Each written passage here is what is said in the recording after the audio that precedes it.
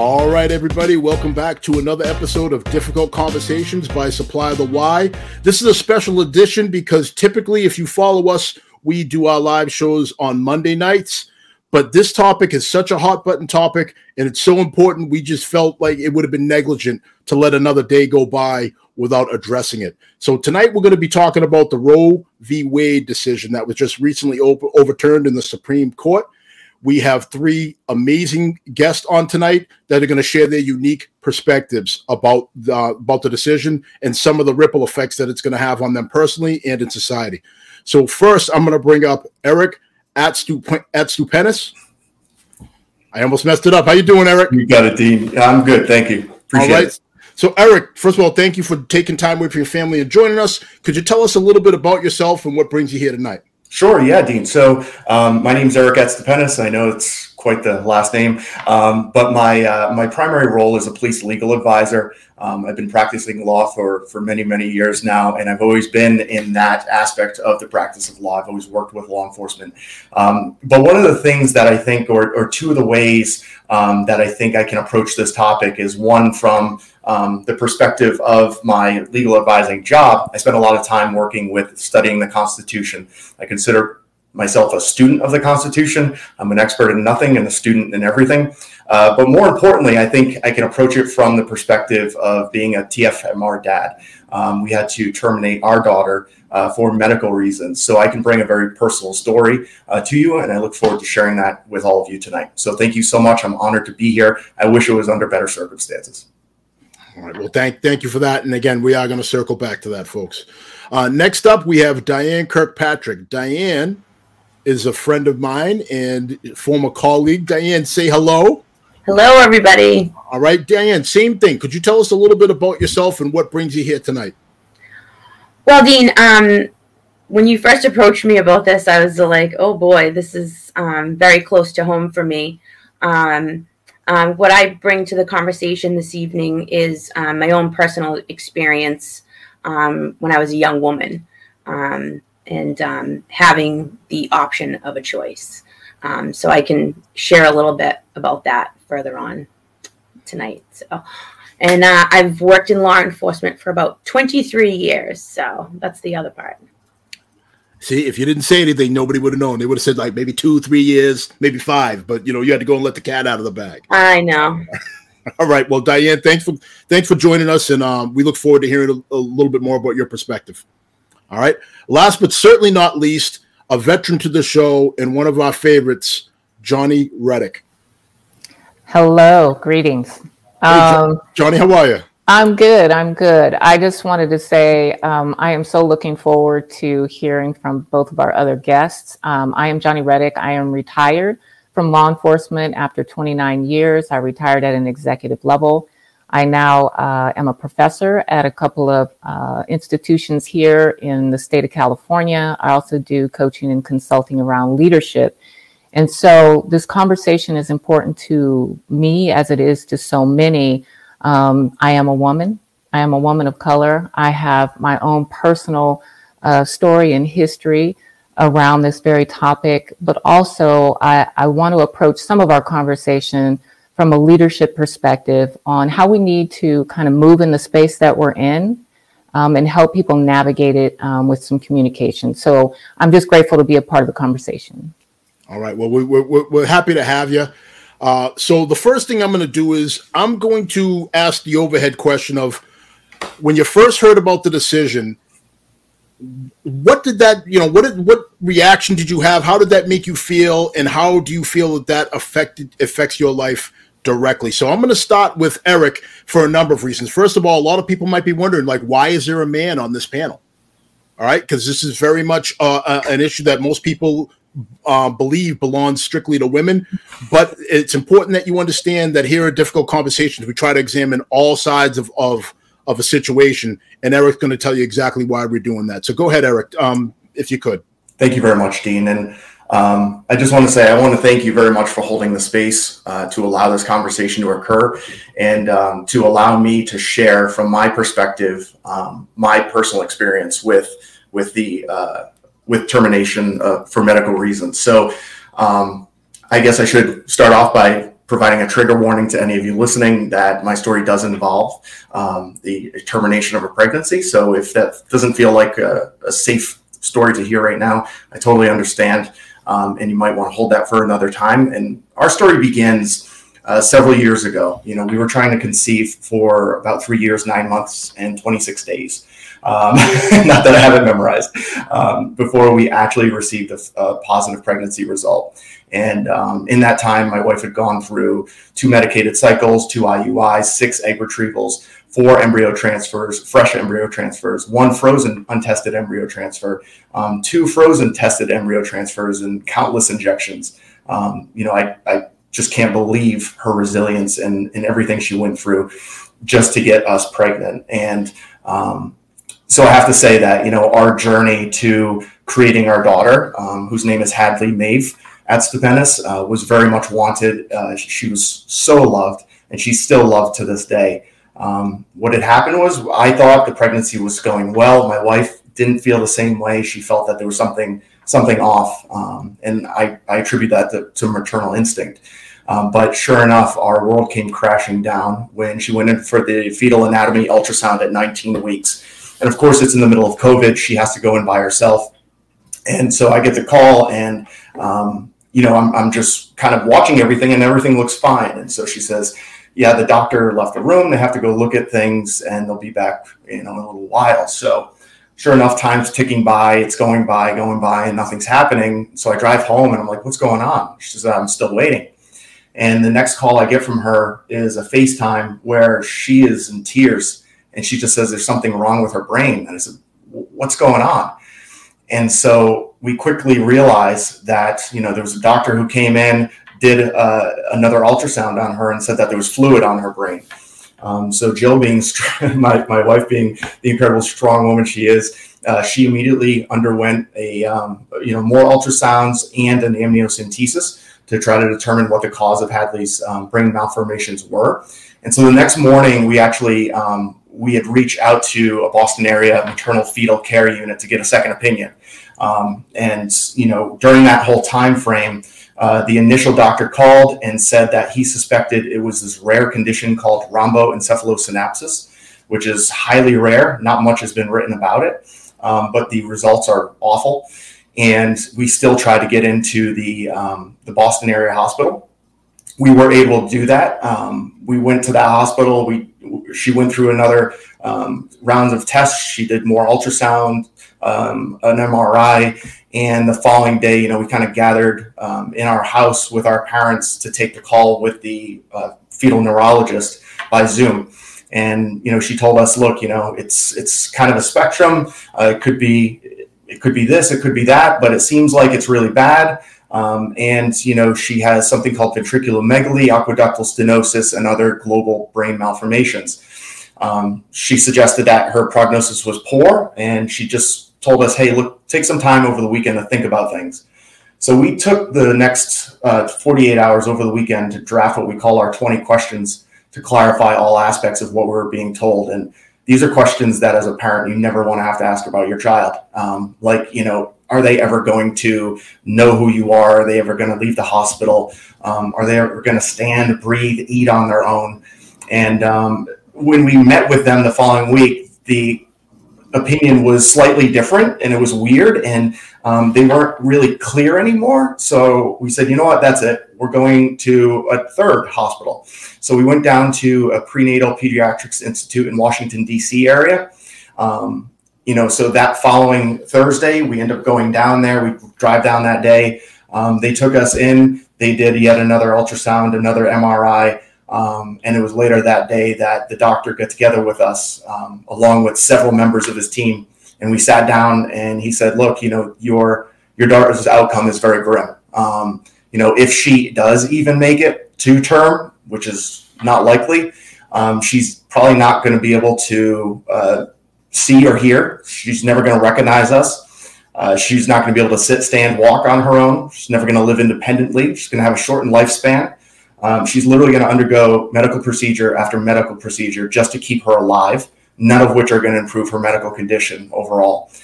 She's going to have uncontrollable seizures that can't be fixed or ameliorated by medication. and she's probably not going to be able to breathe or eat on her own and would be in pain and suffering during the entirety of her short life. So before we even got up from our seats, we knew exactly what we needed to do. And the doctor even told us, if you're thinking about what I think you're thinking about, it's the right answer. And he says, you really have two options here. You can either bring your daughter into this world and all three of you will feel nothing but pain, or you two can take on the decision that I know you need to do and allow it so that Hadley feels no pain at all. And you will feel pain the rest of your lives, but you'll never pass that pain along to her. All she'll know is your love. So my wife was intent on delivering our daughter. So we ended up going in 23 weeks gestation. The cap is 24 weeks here in Massachusetts. So we used as much time as we could to try to get the information we could. And we went on February 18th, 2021. And on February 19th, 2021 at 2:08 p.m., Hadley was born. Surprisingly, she was born alive. And I happened to notice she was. And in the short moments that we had with her, it was just pure love to be able to be with her. One of the things that as a dad, I kind of thought about when I realized that she wasn't going to be able to be with us very long was the fact that I always imagine my little girl squeezing my pinky finger, as like a little baby. And sure enough, she did that for me when she was alive in that short period of time. And that just filled me with such joy that I'll carry in my heart for the rest of my life. But we took the next 48 hours to stay with her, to sing, hold her, caress her. We, dressed her, swaddled her, did everything that we possibly could. And, I wanted to share our story. At first, it was obviously it was a difficult story to tell. But I think it's so important to tell people the story for a variety of reasons. I mean, from an infertility reason, 1 in 8 couples go through infertility. 1 in 4 babies don't make it. They're lost because of miscarriage or abortion or TFMR or stillbirth. There's a variety of reasons. And so this does impact us. This impacts everybody. And it's really, really important that we get together and we have these difficult conversations. So when I heard, the overturning of the Roe versus Wade decision, that's immediately where I went to. I went to our own story, and the visceral reaction was just one of sickness, that there are going to be other parents in this world that no longer have that choice. And what would we have done if we found ourselves in that in those shoes? So I know I've taken a fair amount of time, and I apologize, but I just wanted to share with you kind of our perspective and my perspective as a TFMR dad. So thank you very much. Well, Eric, I'm sorry that you had to endure that. Thank you so much for sharing that. It takes a tremendous amount of courage to even be in a public forum and have this kind of a conversation, let alone expose that much of yourself. So on behalf of everybody who sees this, thank you. Thank you. Appreciate it. So Johnny, I saw you nod your head while Eric was talking. So can you kind of just piggyback? Same question, just tell us a little bit about how it impacted you when you heard the decision. I'm still feeling Eric's story. Thank you. I mean, you don't know how much you're probably helping somebody by being so vulnerable and sharing that entire journey. And I know that was a shortened version of it. But thank you for that, because I'm still just really absorbing that. For me, Dean, it's shocking, like it is for everybody, for something that has been out there for over 50 years to help protect women and their choices and their rights. And it's not that, I guess in my mind, I'm thinking women aren't out there just taking the lives of children that they get pregnant with. I'm sure our other guest is going to have a story, but for me personally, many people don't know me other than often who I was as a leader in law enforcement, but they sometimes forget that we're women and we have our own experiences. I was around 14 years old, and due to my circumstances that I was in, I had to have an abortion. And it's one of those things that I had a parent who was responsible with me and accountable. But I can't imagine if those resources and access aren't available, what are young people going to be doing? What are their choices going to be? For me, As a woman of color, I grew up on welfare. We were constantly challenged financially with what my mom was going to be able to provide on the table as a single mother raising me. And so when this circumstance happened, I'm a child. You know, you don't know what you don't know. And the individual that it was older than me and took advantage of me as a child. And so I reflected on that when this decision came up, because I now have a 25-year-old daughter, and she too is asking questions. And so for me on a personal level, it's very hard to comprehend that this has changed after all this time, and how are we going to move forward? But because I have a 25-year-old daughter, I want to have a positive interaction with her to give her hope that this isn't the end of, you know, the possibilities of, you know, you being able to have rights over your body, but we do have to navigate the moment. And I guess the bigger concern that came from her, and I have a 30-year-old son who's married and has his own son, so I have a grandson, is, Mom, what other rights do we need to be worried about that could be taken from us? You know, because his wife and him are having the conversation, can be taken from us in our country, in these United States of America. And so it's creating this bigger conversation and worry and fear and concern. And then I have individuals who are reaching out to me because they're leaders in organizations who have employees where they have benefits that they've always had. But now, what is that going to look like for them? What's that security for them going to be like? And then also, how do you have these conversations? And do you say anything if you're a leader in an organization? And I will say that you cannot remain silent. This is a topic and a conversation where leaders in whatever industry you're in, you're going to have to figure out how to navigate it. It doesn't have to be standing on a stage and, blaring out what you think, because that could go very wrong. But it is where you need to get with your HR specialist, maybe your legal advisors, and start thinking about how you're going to approach this. And so that's how it impacted me, and a little bit that I can share. Well, all well put. You're already thinking ahead, because we're gonna circle back to the ripple effects and what else could end up being re-examined that could cause damning effects on society. So we're gonna stand by. We're gonna come back to that. Diane, same question. How did this affect you when you heard about it? And does this personally, does this hit you personally in any way? Yes, thank you, Dean. Thank you, Eric and Johnny, for sharing your stories as well. I can resonate with you, Johnny, in the aspect that I was very young. I was 19 when I made the decision to have an abortion. I wasn't in the ideal situation that I could afford to raise a child. Things like that, not in a very good relationship at the time, all those things that happen at young in life. And so I didn't know what to do. And I was bombarded with information. But I was grateful for the information that was available to me and all of the options. And to me, that's what pro-choice means, is knowing what my options are. And I made the choice that was best for me. When this happened, it was overturned. I just really reflected back to, what would my life be like right now if I did not have that choice? And I don't think I would be where I am today.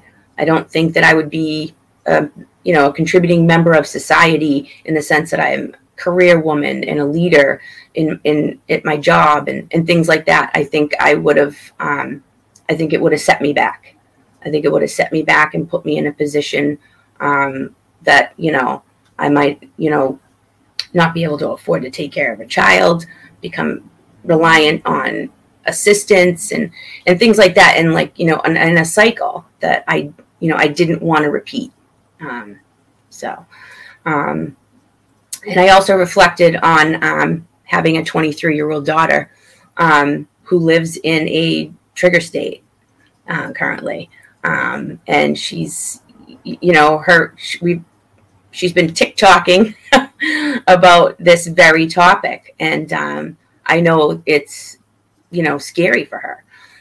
So those are my things that have popped up, my own personal experience, and then also how this impacts my daughter. Well, again, Diane, thank you so much for sharing. Folks, if you're just tuning in, you're just joining us, this is Difficult Conversations by Supply the Why. And tonight we are unpacking the Roe v. Wade decision that was recently overturned. I'm here with Eric Atstupenis, Johnny Reddick, and Diane Kirkpatrick. If you want to contribute to the conversation, please put your comments in the chat.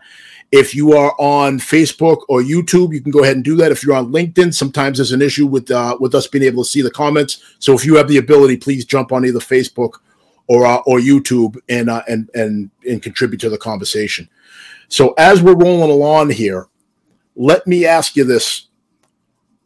What are some of the ripple effects that the overturning of Roe v. Wade is going to have on society? So I'm going to go to Eric first. So Eric, if you could just break it down just as succinctly as possible, like what else do you think is going to come as a result of this? Because as we all know, these decisions don't just happen in a vacuum. They take other things in with them. So please tell us what else you think could go wrong with this or go right.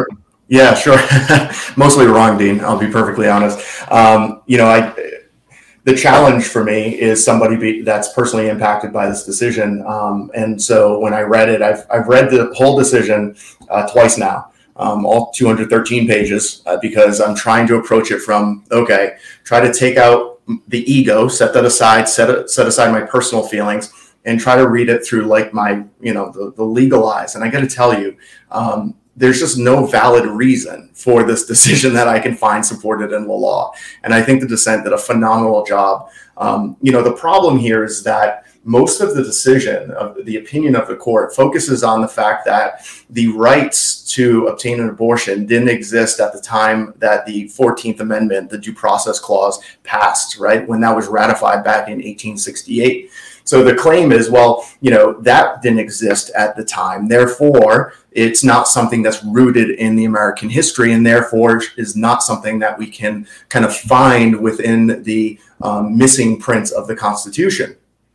But if you say that, then so too falls away every other right that didn't exist at the time of 1868.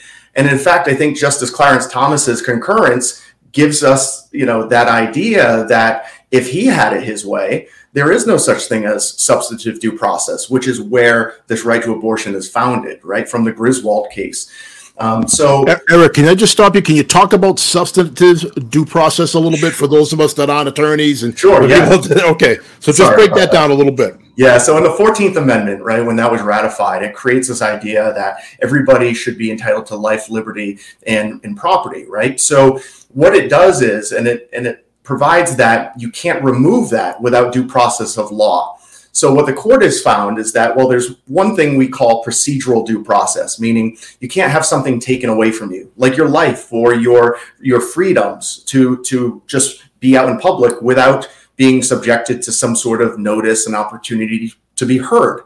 That makes perfect sense. What the courts have done over the years, though, is they've looked at that term liberty and they said, that means something, right? It's kind of like when we look at the First Amendment and what speech is, right? We know it means something, but it's going to take some time to figure out what that means.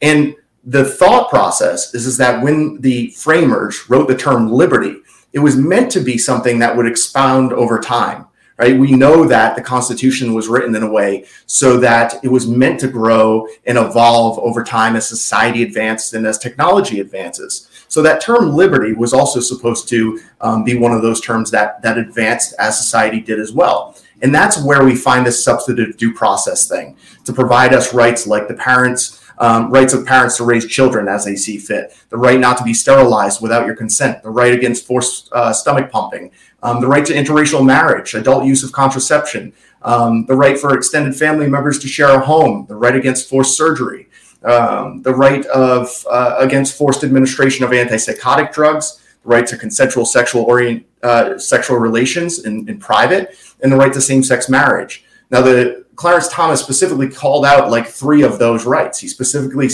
called out the right to same-sex marriage, that was granted under Obergefell only in 2015, the right to consensual sexual relations in private under Lawrence versus Texas. And then last but not least, the right to obtain contraception. He specifically called those out, saying that he doesn't believe substantive due process is something that is really founded in a constitution, and that as a court justice, he would have a duty, if they were to be considered or reconsidered by the court, to say that those rights don't exist either. And now I have to say, like, the majority calls out several times that, hey, we're not saying this impacts anything other than the right to abortion, but the legal analysis they use can seriously be used to undercut all of those rights. So I, as a legal guy, as the constitutional dork, I get very concerned about that, I have to say. All right, so I'm going to pause you there, and I'm going to go to Johnny, because I know that, look, Johnny's got something she wants to share. Go ahead, Johnny. I was just listening very intently, because oftentimes where we're getting our news is a concern, which affects, right, how we feel and how we're influenced by everything that's going on. And what I appreciate about you, Eric, is you're just giving the facts. You're giving the facts based on, what you've read, and giving us a legal standing and understanding and grounding on what is there, right? Because when I listen to the right or listen to the left on whatever those news are, it's very dramatized and sensationalized, and it's charged with so much emotion, when you have just said what they've said in so many different ways is the concern for our constitutional rights, period. And he's called out 3 of those that could be at some point also in consideration. But I guess what I was leaning into, Dean, is this has such big implications for us and our democracy, for us as people, as Americans, and, for us as just leaders in our positions that we are, because a lot of the people that you have listening to you look for leadership, guidance, and wisdom from Supply the Why through these difficult conversations. And I was just in my mind thinking, we don't have those conversations in the workplace that have to do with these dynamics. And I know I said this offline, but these delicate dynamics that have to do with something so sensitive as this, but so many other topics. But this right here is a conversation that someone like an Eric can help people. And so I think it's fantastic you have him at your organization that can help navigate the facts. People just need to understand the facts. We're not trying to sway opinions or beliefs, but when you deliver the facts and people can take that and begin to reason for themselves, then they might make different decisions. But we don't give the facts a lot, because sometimes we don't talk about it. We let the narrative become the narrative, and then we just room and Johnny, I think you froze up there. So what I will do is I'm going to go over to Johnny. Right, we got your back. You froze up for a little while there, and it's too bad because you were getting emphatic. You got the hands involved, the whole line, and you just froze. So if you could just really quick, just maybe the last 15 seconds of what you're saying. Thank you to the Erics of the world for the facts, because that's what we need when we start trying to have communication, and that helps create clarity, and that helps us to be able to kind of navigate the moment that we're in. So thank you. All right. So I'm going to bounce over to Diane. So Diane, same question that I was asking Eric about any additional ripple effects that the overturning of this decision will have on society. And then Johnny threw gasoline on the fire by bringing up the clarity aspect, or the lack of clarity aspect that a lot of these type situations seem to have. There's people's viewpoints, but it seems to be kind of muddled in with a lot of extra. So if you could just talk a little bit about that. Another thing that I had contemplated bringing into the conversation, I'm coming up on 1 year of being a breast cancer survivor. In that realm of being a breast cancer survivor, there's medications that I have to take, which excludes a lot of other options for birth control. And so I don't think people really look at the far-reaching, what's the word I'm looking for? It's just so far-reaching that this decision is affecting people's ability to make everyday choices in their individual personal lives. Unintended consequences, maybe? Just throwing that out there. It seems like that's kind of where you're going, that there's far-reaching unintended consequences. Possibly. I mean, but I feel like this is the Supreme Court, so they should be looking at all of everything. Eric's story, Johnny's story, my story, anybody else on the planet's story, because everybody's story is unique. And their reasons for being pro-choice vary based on their circumstances, and what they may encounter or what they've previously encountered.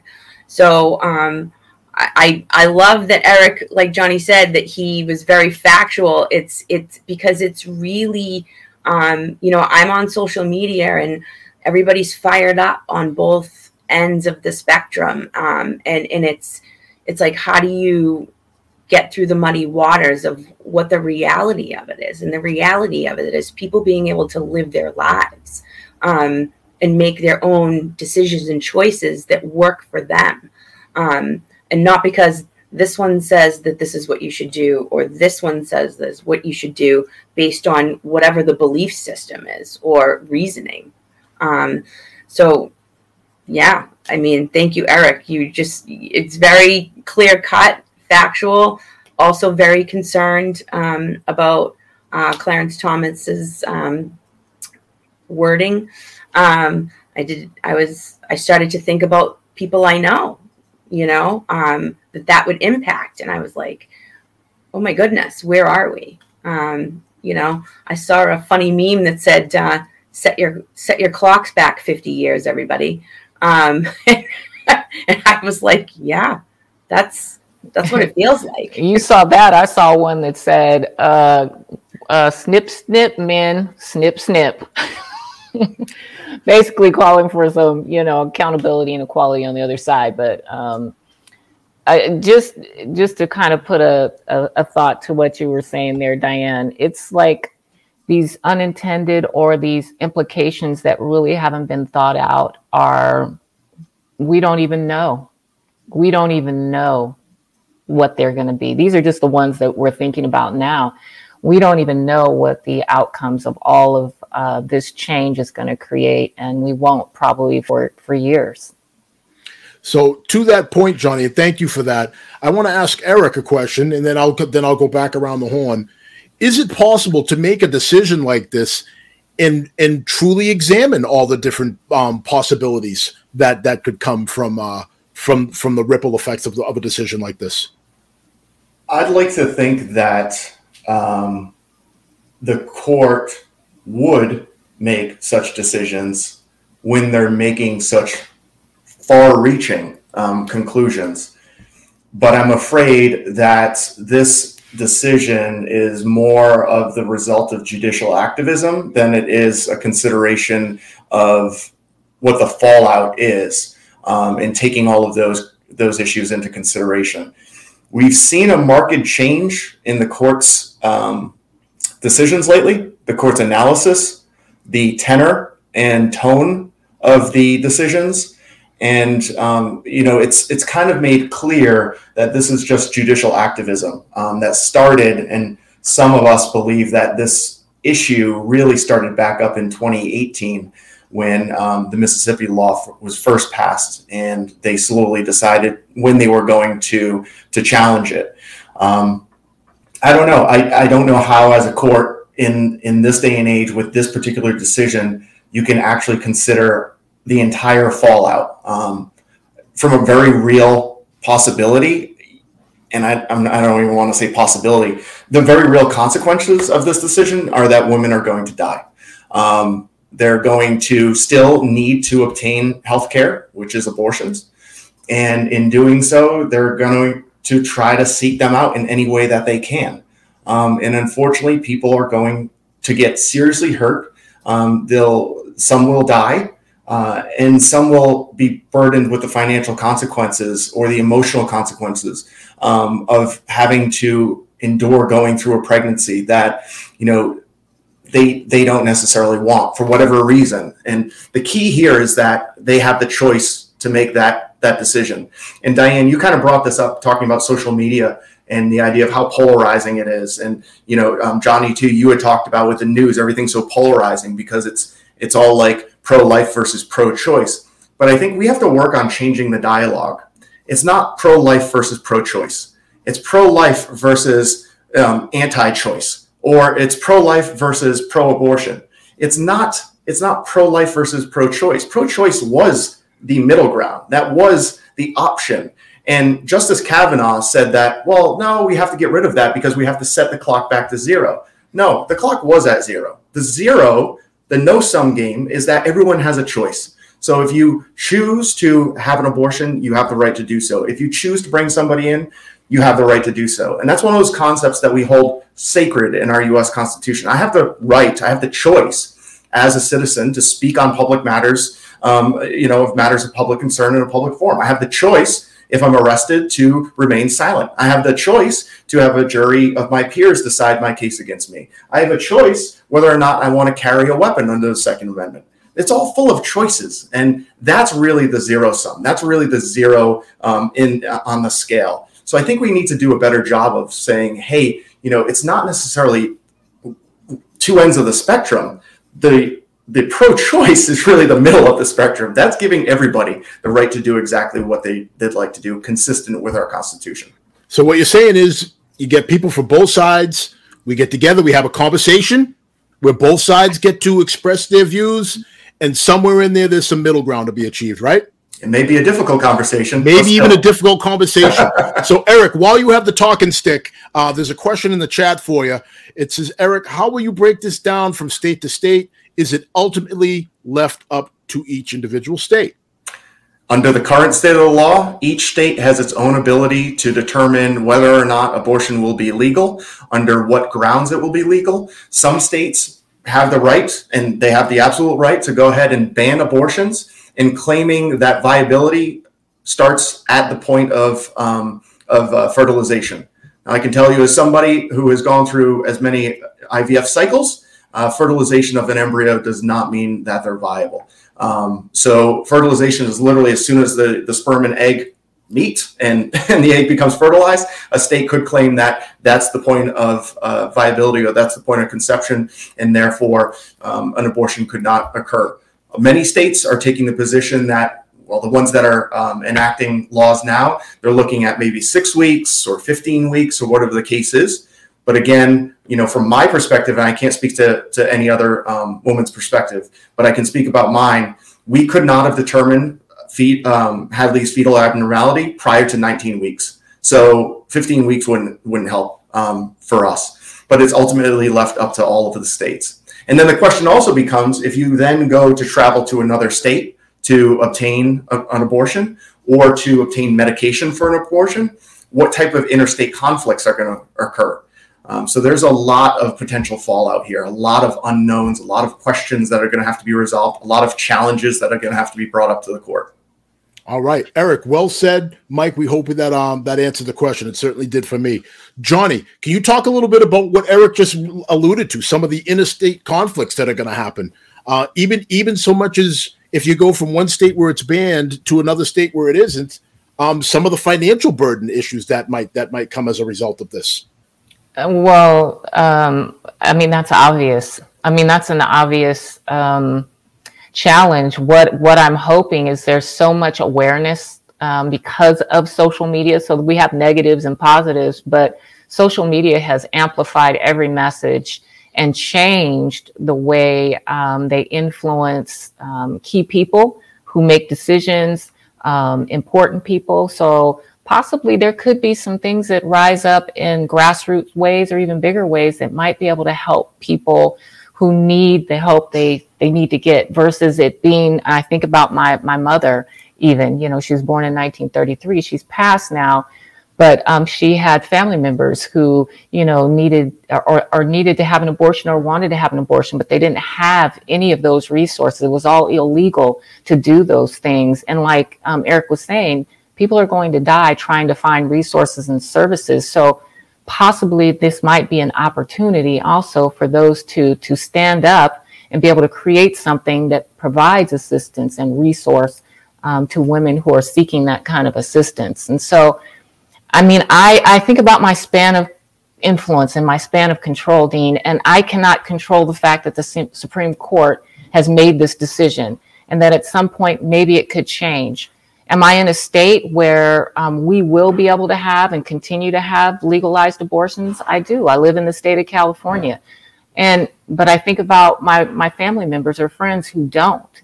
And so I just think, what can we do within our control and within our span? How can we make a difference, not just in our organizations, but in our communities? We sit back and have these conversations, but how many of us go out and have an advocacy, actually are part of nonprofits, do community work, want to get involved? You know, how many of us vote like we should be voting and paying attention in our local community to our vote, because that matters on who's going to be guiding the governance of our cities and our counties and creating all of those access and opportunities. So, yeah, I'm done. Hey, you had that. I was glued to the screen. You could have kept going on that one, Diane. So much to comment on there.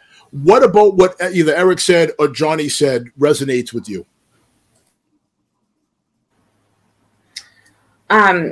What Johnny just mentioned about grassroots things. I mean, you know, I'm always on social media, and it's already happening. I've seen things out there that says, "Hi, my state is a safe camping state. If you're going to go camping, you can rest at my house before you travel back," and things like that. So it's already happening. People are already like subliminally putting things out there to like start, because this is an immediate thing in many states. I don't know much about it. Eric might be able to speak a little bit more on it, but you know, those trigger states where they had already contemplated Roe v. Wade being overturned, and it's scary. But people are already probably in these situations. They're probably already in these situations where they're like, where am I going to go? What are my options? You know, this place, they might be shutting down clinics in some of these states. I don't know. I can't say for sure, but you know what I mean? That's scary to me. So Eric, you brought up, Diane, thank you for that. You brought up a good point. And Eric, could you talk a little bit about the burden of being a trigger state right now? What exactly that means and how that works? And what I want everybody to think about is, because everybody at some point we've all had some piece of law enforcement in our lives. Who enforces this? So please, Eric, if you would. That's an interesting question, Dean. So, I mean, I can tell you from my brief research that the states that had trigger laws that went automatically into effect, meaning as soon as Roe v. Wade, or as soon as the Dobbs decision came down, immediately Arkansas, Kentucky, Missouri, Oklahoma, South Dakota, and Wisconsin obviously went right on board. I don't know exactly what those provisions are, but they do in some regards limit the ability of a woman to get an abortion. Obviously, Mississippi is one of those trigger states as well, but I believe that under their law, it needs to be 10 days after the decision by the Supreme Court or the time it gets certified by the Attorney General. There's Wyoming, North Dakota, Idaho, Tennessee, and Texas all have laws that will take effect. I think it's 30 days after the decision. Louisiana and Utah have one that's kind of like tied up right now. And I think there's actually in Alabama, Ohio, and South Carolina have laws that are kind of tied up right now. So essentially what had happened is that, you know, in each of those states suddenly, particularly, you know, Arkansas, Kentucky, Missouri, Oklahoma, South Dakota, Wisconsin, Mississippi, in those states, we have individuals now that are automatically subjected to that state's interpretation of to what extent a woman should have a right to have an abortion. And obviously that just that disparate treatment of women and how each state can look at it and say, well, we're only going to consider a woman to be this much of a person, apparently. So it's really concerning that, you know, we have these laws that are automatically in effect. You know, I think Johnny and Diane, you brought up great points that right now is the time to get active, to be active. to go out and wave and hold the posters and stand next to our sisters across the country, because it's really scary, like what's going to happen. So it's important for us to go out now, to be together, to advocate. And maybe there's something that Congress can do. Maybe Congress can codify this. Shame on them for not having codified it for the past 50 years that Roe v. Wade was a law, or was case law at least.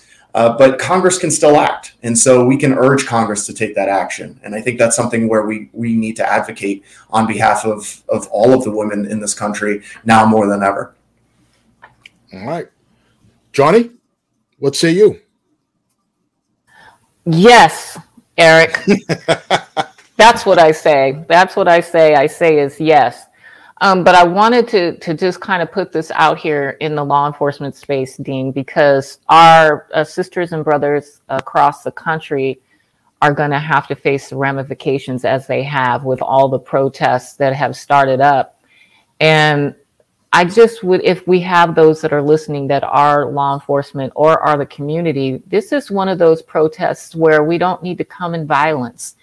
We don't need to come as law enforcement like we feel like we need to be militarized. Yes, we need to be protected, but they are not the enemy that are out there in these protests. These are people that are in pain. They're in fear. Their rights are being removed. Things are in jeopardy. So yes, we will have, like we know, there's always a faction of people that come out to be disruptors. And, we've got specialized teams that are trained to go in and pull them out and extract them and allow the peaceful protesters to protest. But this is a time of, to me, of understanding and compassion and a level of humanity and human dignity that we need to express for us as law enforcement and for us as people in the community, because there's too many protests that end in violence with people getting hurt and then, all those outcomes that we have to investigate, right, at a leadership level, and the optics on law enforcement. Law enforcement is called to do things that the regular citizen is not. And the community has to understand that often law enforcement is the extension of things like this. And now they have to go out and protect and serve everybody to be able to assemble and have their First Amendment rights. And so I just want to strongly say how much I support our sisters and brothers in blue and all of those that are out there protesting. These are just such, I don't know, they're volatile and sensitive and emotionally charged, and people just need to be cognizant and emotionally intelligent when they are wearing that uniform and going out there to do this job. So, Johnny, I'm going to throw another pot onto this question really quick. You are in charge of XYZ police department in one of the trigger states.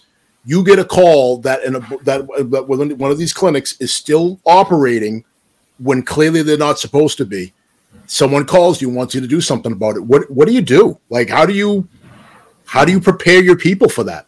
Well, preparation should be, I think I mentioned in the beginning, it's part of communication. It's already having these conversations, not just me as the leader of the organization, but making sure my chain of command is having those. That although we're going to have to go out and be an extension of the law, because that's what we do, it's how we go out and be the law enforcement officers that we need to. We don't need to rush in and shove people around and beat people up and go out and, curse at them and handle things that way. We can go in and maybe just like we would if it was civil unrest for something else, maybe there's somebody we can talk to and say, hey, can we have a conversation and see how we can kind of do what we need to do for your employees, for everybody that's here, so we can take, if there's protesters, there's a lot of different strategies. We don't just have to barrel in and be responsive. So let me take the protest piece out of it for you and then Diane. So no protesters. They're just calling and simply saying this place is still operating. For example, very much like the mask mandate. When I was a street sergeant, we'd get calls for somebody going to a store with no mask. And it's like, well, what do you want us to do? Like, we go and we tell somebody to put a mask on. They tell us to, go, expletive off. Then what? Now what? Where do we go from there? That's what I'm talking about. That kind of a situation. Well, for me, when I'm thinking of the law enforcement leader hat, if I am called and we have to be responsive, then we have to take some type of action. But this is where our whole decision-making continuum can happen on what that looks like when we respond, or how I'm going to have my staff respond. And so this is, to me, this higher level of policing that you've had on many of your episodes before, that we need to continue to encourage from our line level all the way through our supervisors and managers on how we go out and we conduct business, and how we treat people with procedural justice, and how we're communicating at a professional level. That's why this has to be a professional profession. I say that all the time, because this is just another one of those opportunities for us to be able to do better, especially when we know better. All right, Diane, really quick, can you add on to that? All right, so you, as a possible somebody who's moving up the ladder maybe one day, how would you handle that? You get called to this. There's no violence. There's no protest. They're just saying this place is still operating. What do you do? From as a human with empathy and compassion, and have a conversation. I think anytime you approach any kind of difficult topic or situation with empathy, let the other side be heard, and navigate it that way, they'll be more receptive to cooperating with what you're trying to accomplish on a scene. So, and that's just any kind of call, So I'm a big proponent of that. And Johnny was right. I'm going to say it. Women are usually is. She usually is. Women are a little bit better at that than men. It's just the way it goes. So yeah, I mean, empathy and compassion, because just by this panel, all of us are potentially affected by this decision, whether it be our children, whether it be our own personal experiences. And so we bring that to the table if we have to encounter this type of a situation. All right. Well said. You're not going to believe it. We're down to about 8.5 minutes left. Usually I like to give a 15-minute warning, but we're down. It's about 52 minutes in.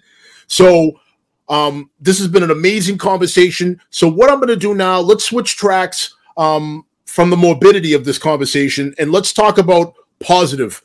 What do you have going on right now, Diane? Like, how can people follow you? How can people get in touch with you? What projects do you have going on? Anything like that? You're laughing. Go ahead. I'm working many things right now, personal things like trying to get into grad school. But if they want to email me at my personal email address, they can do that. It's diannek@roslandale.us. It's DIANNEK@roslandale.us. If they have any questions or anything like that, feel free to reach out. I'd be more than happy to connect. They can connect with you on LinkedIn, yes? Oh, LinkedIn, yes. Diane Kirkpatrick at LinkedIn, yes. All right.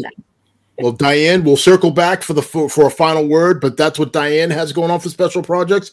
Eric, I know you got about a month's worth of stuff going on. So what's cooking in your world? How can people follow you? How can people learn more about what you do? And if they want to connect with you on this, would it be okay to do so?